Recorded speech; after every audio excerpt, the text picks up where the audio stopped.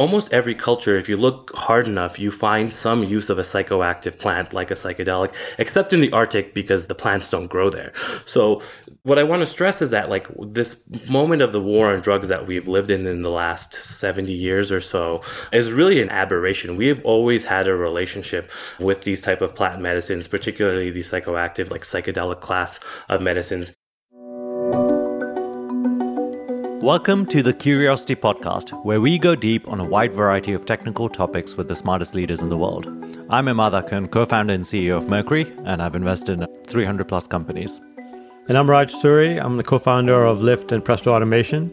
And today we have Jeeshan Chowdhury, who is founder of Journey Colab, which explores the use of psychedelics in therapy.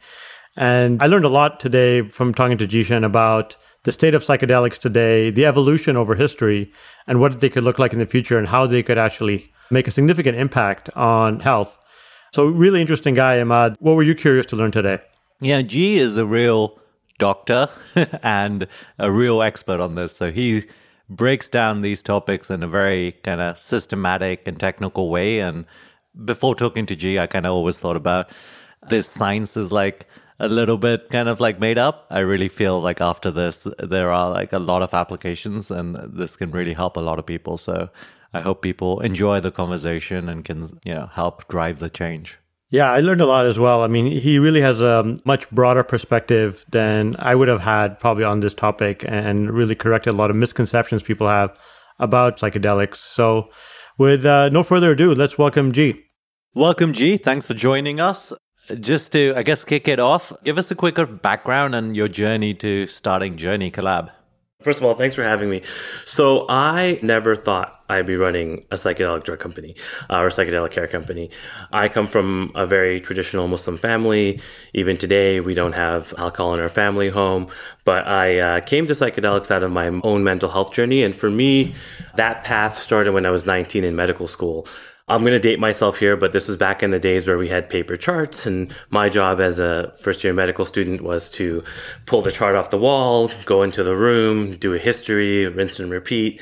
And it was just one day on my psychiatry rotation that I think it was seeing myself in some of the patients and their own stories that I decided to ask myself the questions I was asking my patients. So I remember this very clearly. I pulled the chart off the wall, and instead of going right in, I went through this questionnaire at the time and I answered the questions honestly for the first time. And by the end of that questionnaire, I realized for the first time in my life that I was living these two parallel lives where on the outside, my life looked pretty good. So a few years later, I went to Oxford as a Rhodes Scholar. I did a master's and a PhD. I then later, you guys will get how hard this is. Much to the chagrin of my immigrant parents, I dropped out of residency to do the Y Combinator program. That was its own family battle to do. But that brought me to San Francisco where I'm based today. But on the inside, it always just felt like I was drowning in my mental health. And I tried all the different things we had available at the time. I cycled through different antidepressants, landing on Wellbutrin, which actually got me through the last 2 years of medical school. Tried all sorts of therapists and coaches and self-help books. And it's not like these things don't work. I think we give them too short of a shrift. At least for me, it felt like someone threw me a life preserver and I could keep my head above water, but I never really got out of that sinking feeling.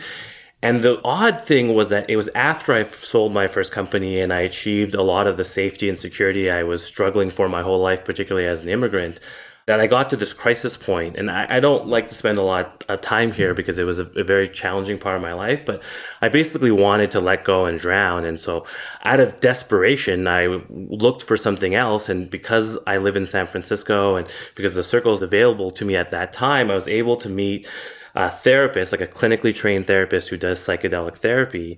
And it was through the preparation and then ultimately in that psychedelic state of consciousness, it felt like for the first time in my life, like the muddy waters I had been drowning in my whole life cleared up for a moment and I could actually see what were the weights that were holding me down. And for me, that was the story of a family going through a civil war in Bangladesh and coming to a new country. It was the story of growing up as an immigrant in Canada in the 80s, which was still very racist, still very homophobic place. And psychedelics allowed me for the first time to have insight and to not only know my own story, but instead of being just like controlled by it. And it was in the after therapy where I'm like, okay, I know what I need to work on. on. I had been chasing achievement my whole life to fill this gap of, for at least what for me was for accepting myself. And psychedelics allowed me that insight and that ability to know what was underneath and work on that. And I went from drowning in my mental health to barely keeping my head above water to the first time in my life thriving with it. And I, like many people, asked the question, why are these not more available? I did not have any relationship with these medicines before that, or very limited relationship with them. And I met Sam along the way, who was then president of YC and was doing this program called YC Research that was asking some similar questions. When you find something interesting, I've heard this from other founders days back, like he's like, well, hey, you should start a company of that. And he told me that in 2018. And I was like, Sam, like, I'm a brown immigrant.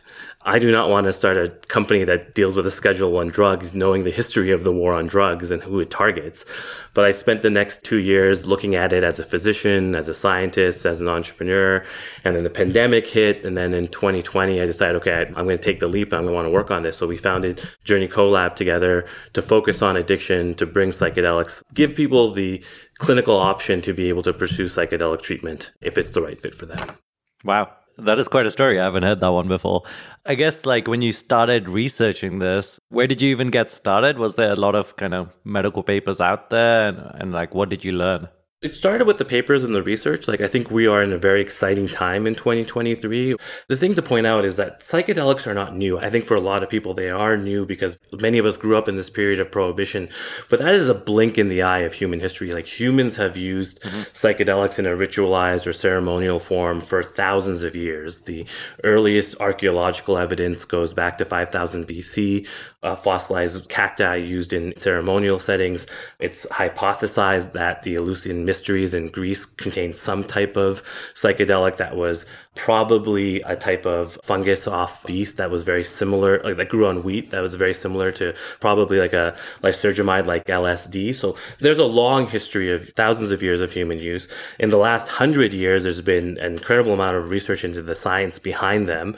And then in the last, I would say 2 decades, we've got more and more clinical trial data. So it's very clear now that in a therapeutic setting, in a clinical setting, that psychedelics have an unprecedented effect. In fact, the FDA has given MDMA and psilocybin, two of the lead programs in development, breakthrough status. And that is a particularly hard thing to get from the FDA. It means that there's not only an unmet clinical need, but that the results of the effect size is significant. And so it was looking through all of that. But I actually feel very fortunate in being in the Bay Area, where there's such a nexus of psychedelic research and a history of its use. And so I was really fortunate that Sam was like, take your time, see if you want to do this. And I spent the next 2 years talking to almost like 300 people in the psychedelic space, from elders and traditional practitioners to some of the scientists to people starting clinics. What I left with was 2 things. One is that the clinical application, the clinical accessibility is the most important. Like, how do we get these to be safely delivered? And the second was that, we have an opportunity to create a different type of company. Sam at that time was making OpenAI from a nonprofit to a cap profit. And so I was able to spend a lot of time with their team and their architects about how they did that. And we're really proud at Journey that what we do is really important, but how we do it is also important. So we have a stakeholder model where 10% of our founding equity is in a irrevocable purpose trust, so that the land and the people these medicines come from can benefit from the commercial success and value that we're creating. Wow, great. You mentioned a little bit the history of psychedelics. I'm curious, what is it history? When were psychedelics first discovered, and when did humans first start using them, and when was it discovered that they may have mental health benefits? I'm kind of curious, maybe in a nutshell. Yeah, I mean, I think that if we talk about plant medicines in general, or our history with plants, if we look at that, if we take a step back, we use plants for everything. Obviously, we use them for food, but we use them for textiles like cotton. We use them for lumber, for building. Most of the physical treatments you get, and aspirin is a good example, one of the first medicines, comes from a plant. So it's not surprising that either through some form of coevolution or something else, that certain plants evolved to be able to not only help with our physical health, but for our mental health. With that experience, when we look at traditional cultures, almost everywhere except, and Michael Pollan talks about this in some of his writing, is that almost every culture, if you look hard enough, you find some use of a psychoactive plant like a psychedelic, except in the Arctic because the plants don't grow there. So what I want to stress is that like this moment of the war on drugs that we've lived in the last 70 years or so is really an aberration. We have always had a relationship with these type of plant medicines, particularly these psychoactive, like psychedelic class of medicines. And what they do is very interesting in that, people talk a lot about neuroplasticity, and that's a very like high level way to look at it, but there's some very interesting research out of Gull Dolan's lab at Johns Hopkins University where she actually shows that like the neuroplasticity is actually a specific frame. Her frame is that it opens what's called a window of change or a critical period in the human brain where we're more sensitive to learning, very much similar to when you put a machine learning model into a training state. And I think that's a very functional state to have. Like the one constant that is always there in the world, particularly amongst life, is change. And so we have these agents that through whatever, coevolution, empirically they exist in nature, they are endogenous in the human brain, create this ability to be more sensitive to learning, more sensitive to change. And I think that's a very functional adaptation. So the history is long. If you look deep enough into any culture, a lot of that history has been erased, whether that's the burning of the library in Alexandria or the burning of witches in Europe. From our culture, like the ancient texts talk about the soma. And like you could look at soma from the text as is that a metaphor? Or was there actually some type of plant there that people used before modern religions wiped that out? And then when we look at like even existing traditional practices, while they're in a ceremonial or traditional type of view, they are about helping people through periods of change, whether that's a natural one, like a rite of passage, coming of age, or dealing with a physical or mental or like loss of a loved one. So what is actually happening in the brain when you say it like opens you up to change? Like have people kind of plugged up like an MRI scan to someone while they're on psychedelics? Like what is actually happening underneath the hood? Yeah, there's been some really interesting research over the last, I would say, 15, 20 years on applying like modern scientific inquiry to psychedelics. And the reason that it's recent is because the war on drugs, the era of prohibition, was not only preventing usage, but also created these huge barriers to research. So we're getting this explosion of understanding now. And we don't know exactly how, but we have some ideas. And some of the things that I think that are interesting is that when you compare the brain of a novice psychedelic user and put them in an MRI, and you compare that to the brain of a what's called an Olympian level meditator, so someone who's done like 80,000 hours of meditation, it's a very similar picture when you look on those MRI states. So, and I say that to say that our consciousness that we are in every day can be described as like room temperature consciousness, but there's a spectrum of that consciousness. You can take stimulants to enhance or focus that state of consciousness. We know that we have anesthetics or depressives that reduce it, but there are other dimensions to that state of consciousness. And psychedelics in particular, or long-term meditators, can create this endogenous state where essentially they're opening up this beginner's mind again, where they're the more sensitive to learning, and the experience of like the subjective experience of the trip may just be what it feels like to open up this period where you're more sensitive to learning. And the key aspect of this is that what really matters is not just the fact that you have opened up this period of relearning very reliably biochemically with the psychedelic, or let's say through hours and hours of practice with meditation, but what do you expose that period of relearning too. If you just are doing the same thing over and over again, then you may see some like temporary afterglow, but people don't see durable effects. And this happens all the time. It's going to happen pretty soon in a couple of weeks at Burning Man, when people, or any other festival where people do take, in a recreational sense, these high doses of psychedelics, and people do report this period of like feeling better afterwards, but they pretty much regress back to their own mean because they haven't intentionally curated the environment, the role models, the behaviors around them. And this is why for psychedelic therapy, we believe at Journey, like it's very much about not only reliably and safely creating a container to be able to have that psychedelic dose or that experience, but what happens afterwards, and to ensure that that window of change, that window of learning can be used to get durable behavior change or durable mood change over time.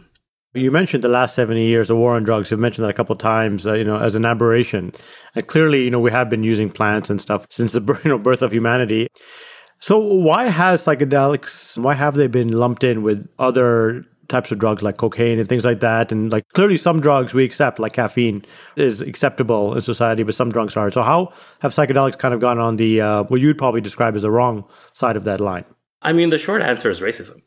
I mean, like the decision to schedule cannabis and psychedelics was all motivated politically. There is one former member of the Nixon administration who famously says, we couldn't outlaw the progressives or the hippies. We couldn't outlaw the anti-war movement. We couldn't outlaw blacks and brown people. So we targeted the substances that they use. And so the only reason that we don't have access to these in a culture and a framework to them is, to be blunt, this is uncomfortable statement, but it's a not uncontroversial one, is because of racism, and that's the price that we have to pay for it. And so through diligent research and advocacy, we are finally getting to the point where Schedule 1, where psychedelics are placed, means that there's no medical benefit. And that was a lie when they were put into that space, because even then in the 50s and 60s, there was very clear research showing that these substances were very powerful, particularly for addiction and alcoholism. But even then they were placed into this category. And so, there's been this long fight, and we stand on the shoulders of many giants in the research world and the advocacy and policy world to get us to the point where we now have very clear, very robust data. Look, we're not asking people to believe us that these are helpful. We're asking, look at the data, and the data is very clear that, when combined with therapy and done in a safe clinical administration, that these can have unprecedented effects. And people who have been suffering their whole lives, have been stuck in patterns of behavior or thought that have not only ruined their lives, but the people around them, particularly in addiction where we work from, can actually have a fighting chance by starting with the brain first and creating a window of change or a more plastic brain, and then applying therapy and other things that we know that work. You mentioned racism, but aren't most recreational drug users like hippies or middle class to privileged white people? I thought that was the class of people who use, or the prevalence user.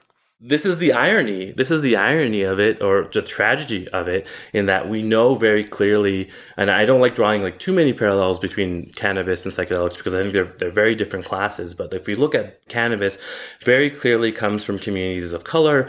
Indica comes from India, for example, very clearly documented use in spiritual traditions, many thousands of years from those areas. And, the war on drugs particularly targeted at our communities. And so now we see this very tragic condition where, while these technologies, and I actually think of them as technologies like corn or any other technology would be, come from our communities, they've been taken away from us. We've been targeted disproportionately from them. If you look at, particularly in America, the mass incarceration is largely driven by drug use, and it's Black and brown communities that are disproportionately represented there. And then you add a layer that now, with all the suffering in those communities, are the ones that could use it the most. I feel this all the time, Raj. I'll go to a psychedelic meeting and I'll be one of the few people of color who's a business leader there. To me, one of the things that is the most challenging, and I think one of the things that wakes me up in the morning, the reason we structured the company this way, is that if we look at cannabis, only at best 4 to 5% of the businesses and the immense amount of wealth that's being created through cannabis is actually owned by communities of colors. The rest is owned by the same people over and over again. And this is an opportunity to create the type of generational wealth and the type of sustainable business and economy that can really lift these communities up. So you would say nowadays it's white people, but that's because kind of Black and brown people were scared off from it, and it would have been a more equal representation in the 60s or something like that. It's very clear that the war on drugs targeted those communities, and I think that there's a lot actually to learn from those communities about how to use these safely and effectively. We talk about where will psychedelics go? We work very clearly in the medical and clinical application, and I think there's a lot to learn from traditional communities about how they've used these for thousands of years, how they're the only communities that have successfully integrated these type of very powerful tools into their societies and cultures. And when we look at how they use it, it is not on an individual recreational basis. There's always been a ceremony, a ritual container, for lack of a better word, around it. The people who legitimately have been trained in it, they're as trained as physicians or surgeons in their own sort of tradition and training lineage. And I think that's important for us to incorporate it as we reintroduce these back into our society and our culture. If we go a little deeper in, let's say, addiction, I mean, let's say someone has like a bad alcohol addiction. How would they take psychedelic therapy to like fix that? Like what's the actual like process and what's happening in the brain during that process? So just like in a physical surgery, like let's say you would get a knee surgery, like for some people, like the disease is serious. Like some people can deal with PT, OT, they could do, some type of like conservative type of treatment. But some people, like the disease is so degenerative or the trauma is so great, you're just like, there needs to be a surgery here. So that person is then screened physiologically. Can they withstand the surgery? The surgeon doesn't see you one day and be like, okay, ready to go. They actually prepare you for surgery. They give you exercises to prepare for, modify your diet and medication to be able to go under the knife. Then there's pre, intra, and post-operative care for that procedure. And then you just don't go home either. There's a whole rehabilitation process afterwards for you to take advantage of what the surgery has put in place for you to get your mobility back. And in the right conditions, somebody who has been immobile can get their mobility back with the right knee surgery. And this analogy fits with psychedelic care as well. So you have someone where the disease is significant enough where it warrants this type of intervention. We do a physiological screen to make sure they can withstand it. Now that depends on the type of medication you're talking about. Something like MDMA, which is a stimulant, has cardiac concerns that we need to screen for. That can be a very simple screen of like, have you had hypertension or like any type of arrhythmias? There's a psychological screen. With what we know right now, if you or anyone in your like first degree relative has a history of psychosis, that's an exclusion for psychedelic treatments. That may change as we understand more, but that's currently one of the screening criteria. And then you go into a preparation mode for that. So you start meeting with trained therapists, either the psychologists or therapists, who then explain what's going to happen during the session, prepare you, bring up the material that may come up in your personal biography or history around it. Then you are only given the psychedelic in a controlled setting with a support team around you, very much like a surgery in an operating room. And the questions there people I think need to be asking is like, well, who's your surgeon? Where has she trained? Where is she operating? And then afterwards is that same form of rehabilitation. It's like, well, let's take that experience, let's take that window of change and model behavior, have you an environment, build a community around you that can take advantage of this window of change. And when we do that, we see some very exciting results. Like one of our advisors, Michael Bogenschutz out of New York University, did a study of 90 patients in a trial, and the results were promising enough to get into JAMA Psychiatry, one of the leading psychiatric publications in the world. So that's generally the arc of the treatment. What is the rough percentage success rate for, let's just take alcohol addiction? Like how many people go through this and what percentage of them like come out with success?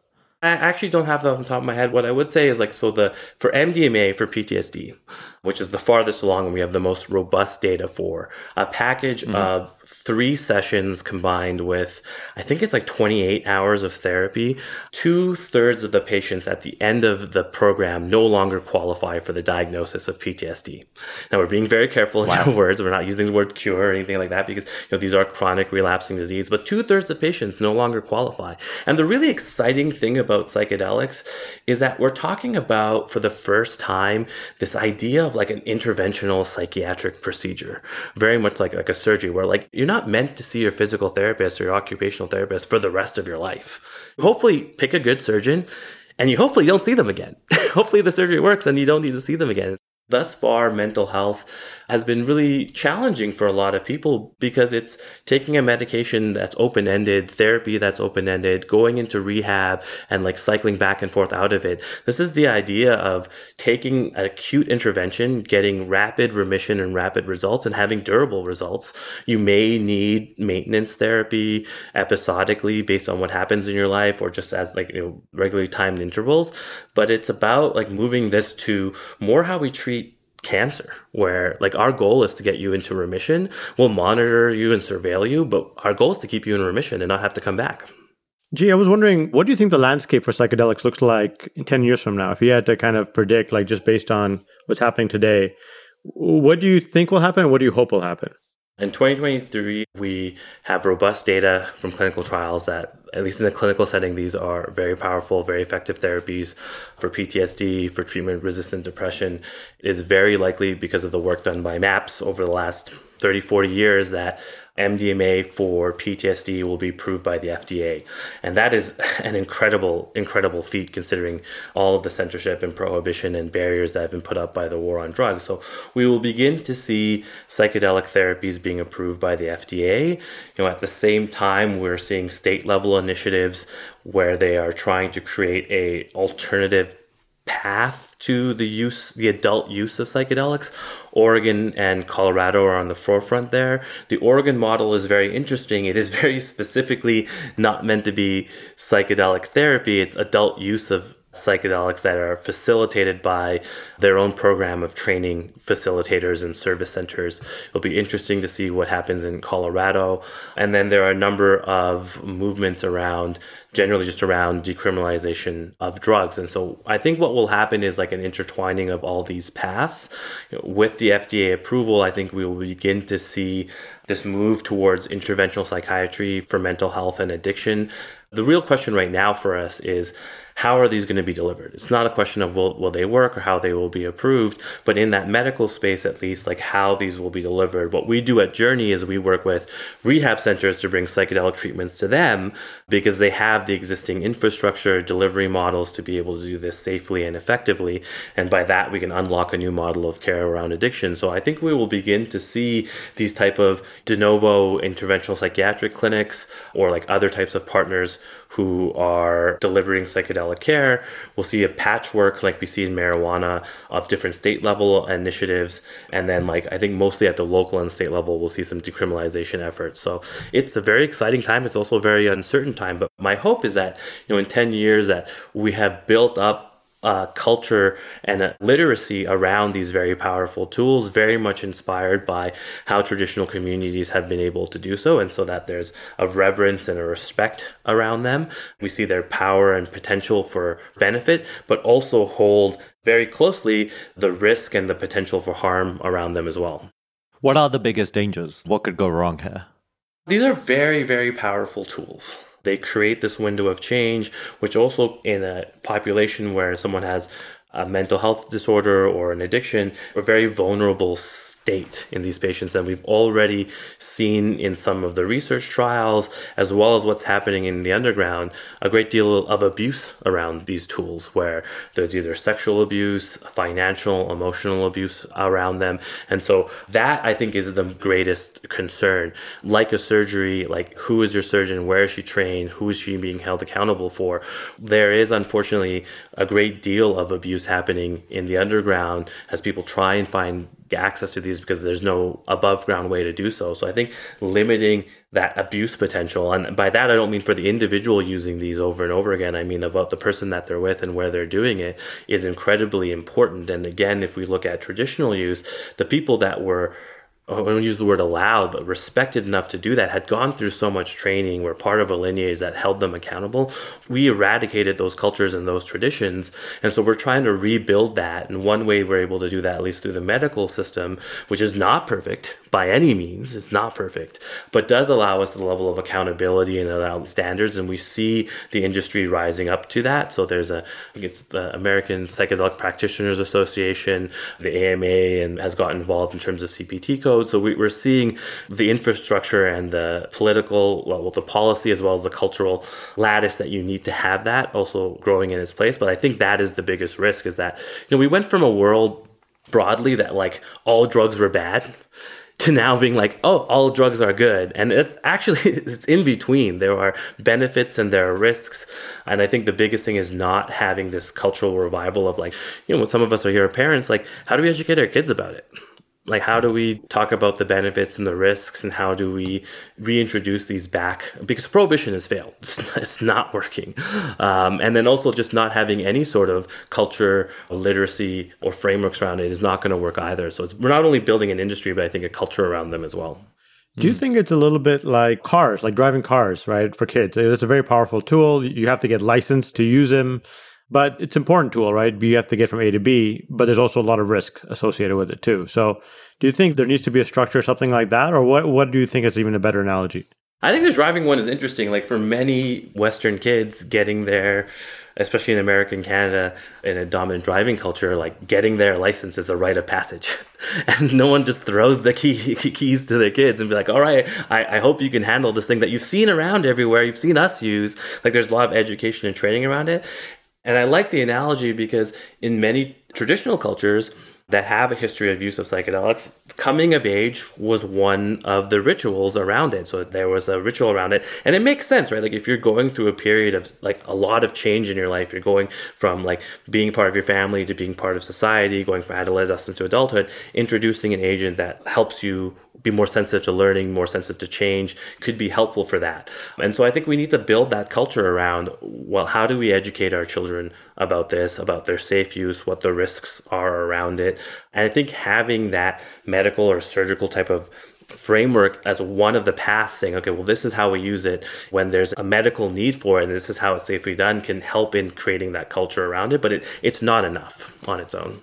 What are the different psychedelics? I mean, you mentioned MDMA, there's obviously psilocybin, and there's ketamine. Like, what do you see as like the different ones? What is most effective for which treatment? I think that like ketamine is sort of on its class of its own.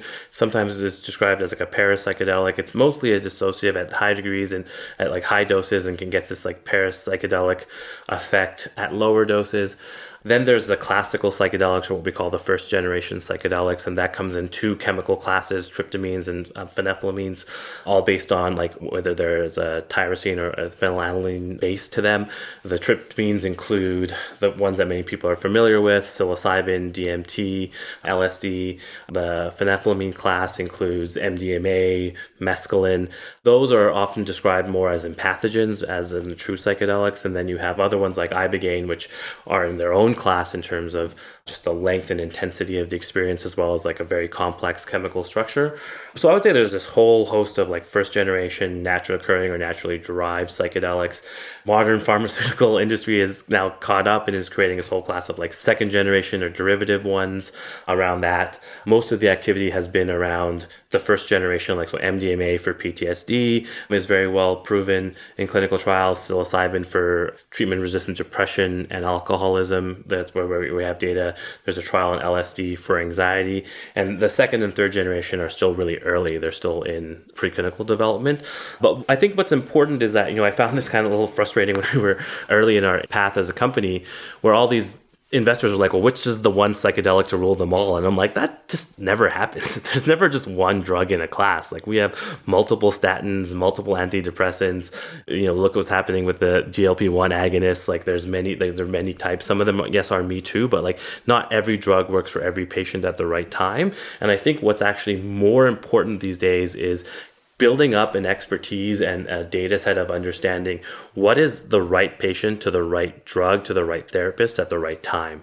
And that understanding, getting to that ability to match patients and providers and drug together, like that three-way match, is going to be the most important thing. And that's why at Journey, we really focus on this. Well, how do we deliver this? How do we get to where patients are currently? How do we get as many reps through clinical trials and understanding what that looks like so that we have that expertise to match? We're trying to move psychiatry and addiction care to oncology, where it's that, how do we get you the right treatment regimen for your particular type of cancer or your particular type of patient? That's what we want to get, that type of precision in psychiatry.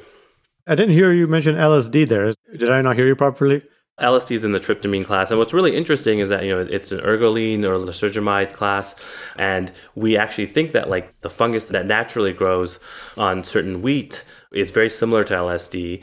And that was likely what was being used in the Eleusinian mysteries. And for those who don't know what that is, there was this tradition in ancient Greece of many of the greats going to Eleusis and having this experience is kept in a mystery. But the thought, it was like pronouncing it wrong, the kyphon or the actual substance that they consumed was something very similar to LSD. That would be the prototypical psychedelic drug, right? Probably what most people would associate with a psychedelic. I think in popular culture, most people think of like acid or magic mushrooms or MDMA. Does a popular culture depiction of these drugs kind of annoy you? Like, what do you feel about it when you see it in the media? The popular culture that arose after the war on drugs was very intentional and very, very much propaganda and straight out lies. The stories of like people taking LSD and looking at the sun, absolutely fabricated.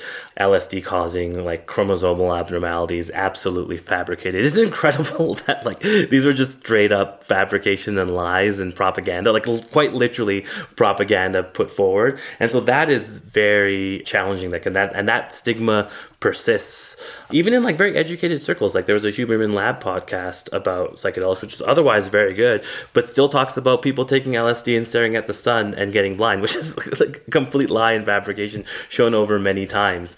That is frustrating. And we're seeing like this whole new media and culture actually growing up around psychedelics. And I think some of that from Michael Pollan's book, How to Change Your Mind, to what we're seeing on some of the streaming platforms is actually quite helpful in saying, well, here is the history of psychedelics from our close human coevolution with these plants to, the war on drugs and the harm created by them to the opportunity and the research around them. So, in the work that we do, we go to rehab centers and we try and bring psychedelic treatments for them because we think they have the infrastructure to be able to do it safely. But we deal with so much of the stigma of the war on drugs, and it's incredibly frustrating. Like the biggest thing is the stigma in those circles. And we just keep on going back to the evidence. We go back to the stories that people have through clinical treatment around that. The war on drugs was very effective. The propaganda and the stigma is immense, and that's what we're slowly overcoming.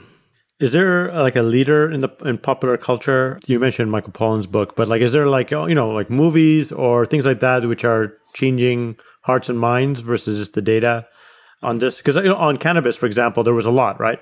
Yeah, I mean, in the industry, we describe it as the pollen effect. So Michael Pollan's book, he has a journalist, someone who's written a lot about food and a lot about plants, taking his own story. And I think the popular culture around Burning Man and around, that type of like hippie view of psychedelics is one part of the story, but getting more mainstream stories. And like, we actually look a lot at the erosion of homophobia as one example to follow with psychedelics, and that like what really eroded homophobia was people coming out and saying, well, I'm queer, I'm gay, and like being like, well, I actually have a loved one who is this thing that I'm supposed to fear. And what has been most effective in reducing the stigma is people talking about their use in a medical context or a clinical context. And that's why I talk about mine as much as I can to help reduce that stigma. Because once you know somebody who's been helped by these, who's been able to access it safely, who's been able to turn their life around from it, save my life, that's what reduces the stigma on it. And we did have more and more of those stories. So as we do more trials, as there's more people be able to get access in a safe clinical way and be able to share those stories, that's how we're going to be able to reduce the stigma most effectively. I feel like one of the things that led to cannabis being decriminalized was this opportunity to make money from it from the States. Does a similar opportunity exist here with psychedelic therapy, or like that won't be a path? There is a lot of parallels to cannabis, at least in terms of the policy space. And I think a lot of people forget that like it was medicalization and like medical benefit that paved the route for adult use. If there wasn't that, then there wouldn't have been the buy-in from it. And then this green rush came around after that. And there's been a lot of good as well as a lot of, I think, lessons to be learned about that green rush as well, particularly about like who's benefiting from it, who's not. We're seeing a similar thing. And I think that like a lot of people in the psychedelic space think they need to reform capitalism. I'm not sure if that's in our mandate, but I think we can have a more inclusive form of capitalism around it. And companies do good things about in terms of like being able to refine sustainable models, be able to scale things. And that's certainly what we're trying to do. And we are now in a stage, I think we're like a bit in the trough of disillusionment. Like in 2020, there was a huge like shroom boom, you could call it, like analogous to the green rush. A lot of companies on Canadian and other like smaller stock exchanges coming up with very little business models that quite frankly were like pump and dumps. We're seeing those die out now, and then we're seeing actually the companies that have real value, real business models, professional teams surviving through that. And I think that the industry will be stronger throughout it. But it is based on the science and the medical benefit. There's a cultural change from the rejection of the war on drugs and the tragedy around that, combined with like an increased need for these therapies. Addiction and mental health only got worse during the pandemic, or our understanding of it at least got better around it. And so these are all coming together. And so as a founder, like you want to be is in like a sea change coming towards you and being able to ride that wave and then be able to generate your own, traction around that. And I certainly do feel that we're in a very opportune time, but there's a lot to get right. And there's also a lot that we could get wrong. Who do you think is doing it well, like across the world? Like what countries are really nailing this from your perspective, or states in the US? That is a very tough question.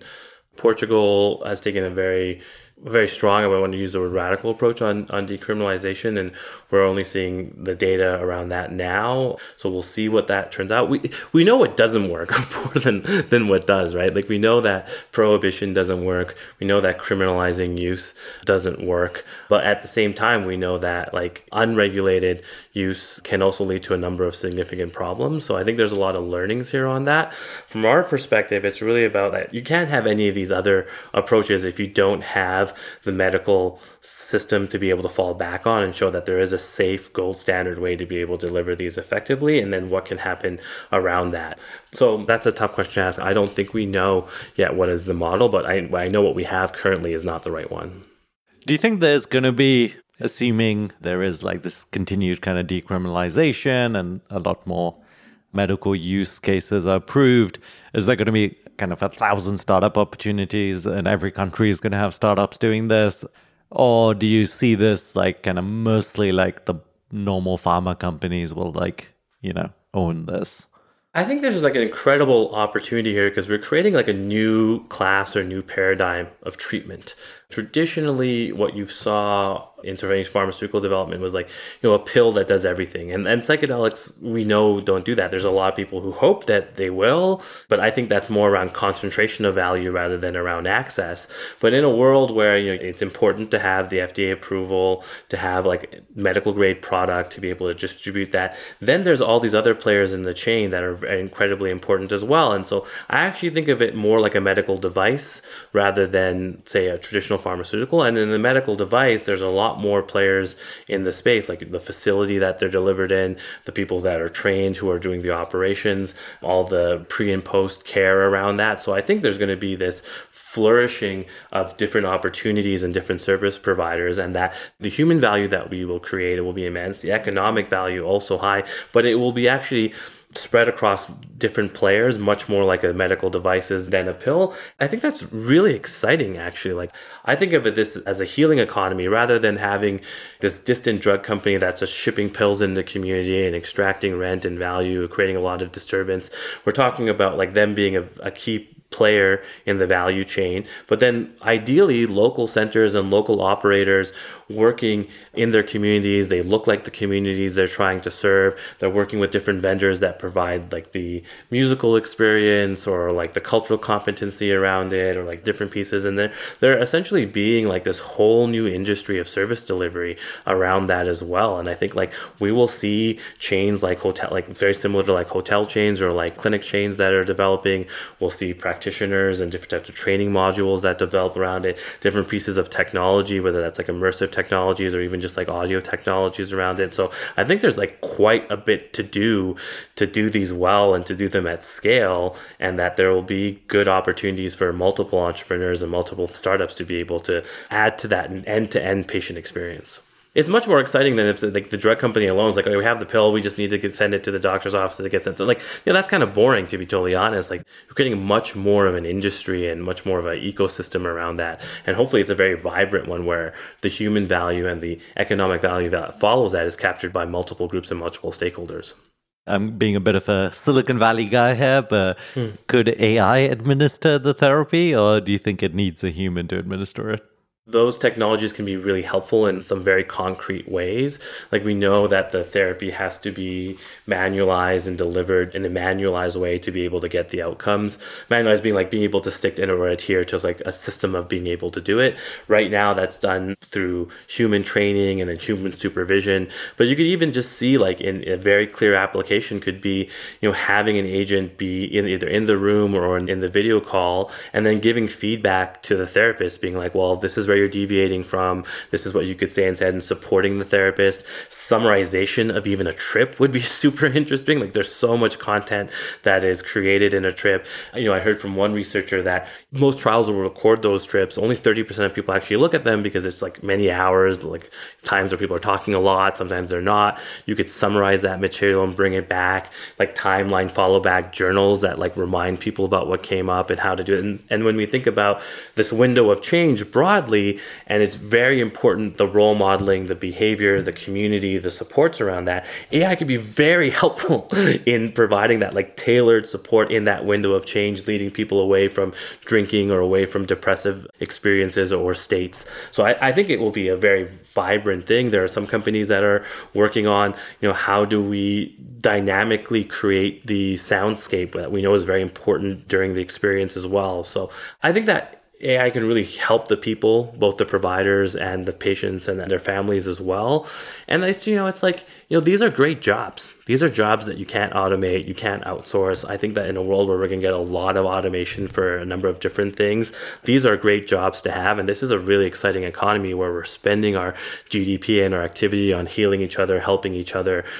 Psychedelics do one thing amongst many others. One is like to give a appreciation of nature and our environment, but also of human relationship and connection. So instead of trying to replace it with AI, I think we can use those tools like psychedelics, strengthen those bonds to be more connected to our environment and be more connected to ourselves and ultimately to our community around us. That's the most healing aspect of them. Do you see other classes of like drugs or even other things at which there's like social stigma about, but will fade over time? Like what's the next wave of this, us kind of becoming more open-minded about various things that were taboo before? It's a really interesting state we're in right now. Like if we look at what we know about the different types of psychoactive drugs, from like alcohol, tobacco or nicotine, opioids, stimulants, like David Nutt famously from the UK did this graph about them. I was one of the researchers that did it. And like if you look at like what's more like the most dangerous ones to a society, alcohol is the top one. Like it is the most harmful in many ways. At the amount of addiction it causes, the impact happens on patients and the individual and their family and society.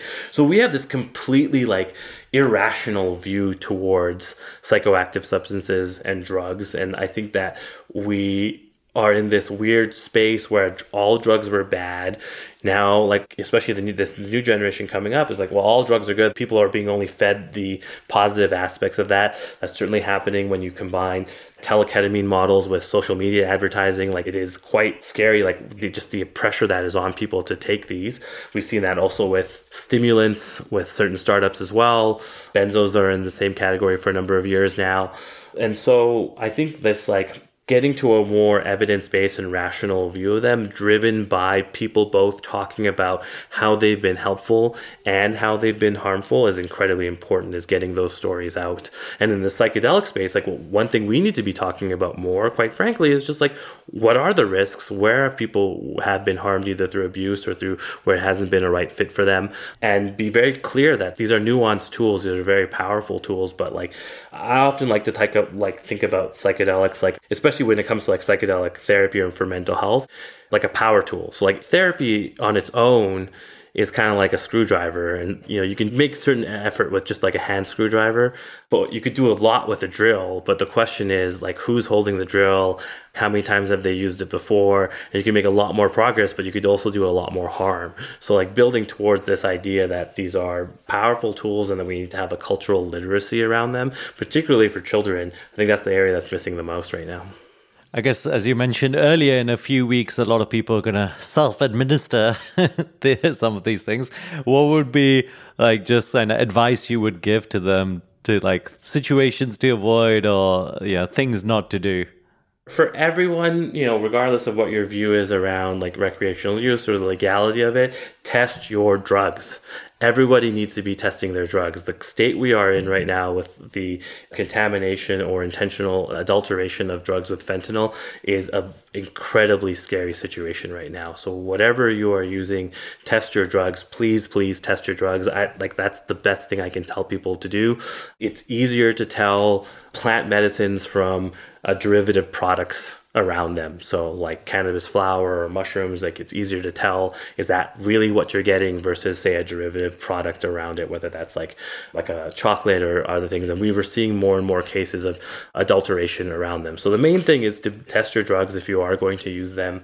And then also that there are, fortunately, there are groups in places like Burning Man, like the Zendo project, that provide support around them. But again, that these are very powerful tools. A lot of people see the use of these things recreationally as like a day at the beach, which hopefully, is someone's experience. I think of like psychedelic therapy, at least, more like a tough hike that you're not sure that you'll be able to make. And like once you go on the hike, you can't turn back. There are going to be some scary moments, some like cliffs you're not sure that you'll be able to get up of. You may be worried about falling down. But once you get to the top, the view and perspective that you get on your life is invaluable and can be life-changing. And so like it's the popular talk about like doing work on yourself, but like this is hard work. It does make it easier. It can be like that power tool rather than a hand tool, but that to be very careful, could be very careful with them. Any thoughts on fentanyl in the sense, like, as everyone is opening up to like more drugs, and obviously there's like some that are clearly very dangerous, like how do we solve that problem? That's a very tough question outside of my expertise. All I can say is that if you are using in any way, please test your drugs. The test strips are available. And also to have actually two things: test your drugs and have Narcan available. We've seen some very good progress in making Narcan and naloxone available over the counter, either in sprays or in other forms. Many pharmacies, depending on your jurisdiction, you can try and get it without a prescription or without any questions asked. So that, if you are using, test your drugs, and also to have Narcan available. Just say no. That doesn't work. It never did. So, test your drugs and have the backup, have Narcan available. And these are very powerful tools. So the setting, the people you're with are incredibly important around that. Awesome, G. This was a really interesting conversation. I think our listeners will love it. Thanks for taking the time. Thanks for having me.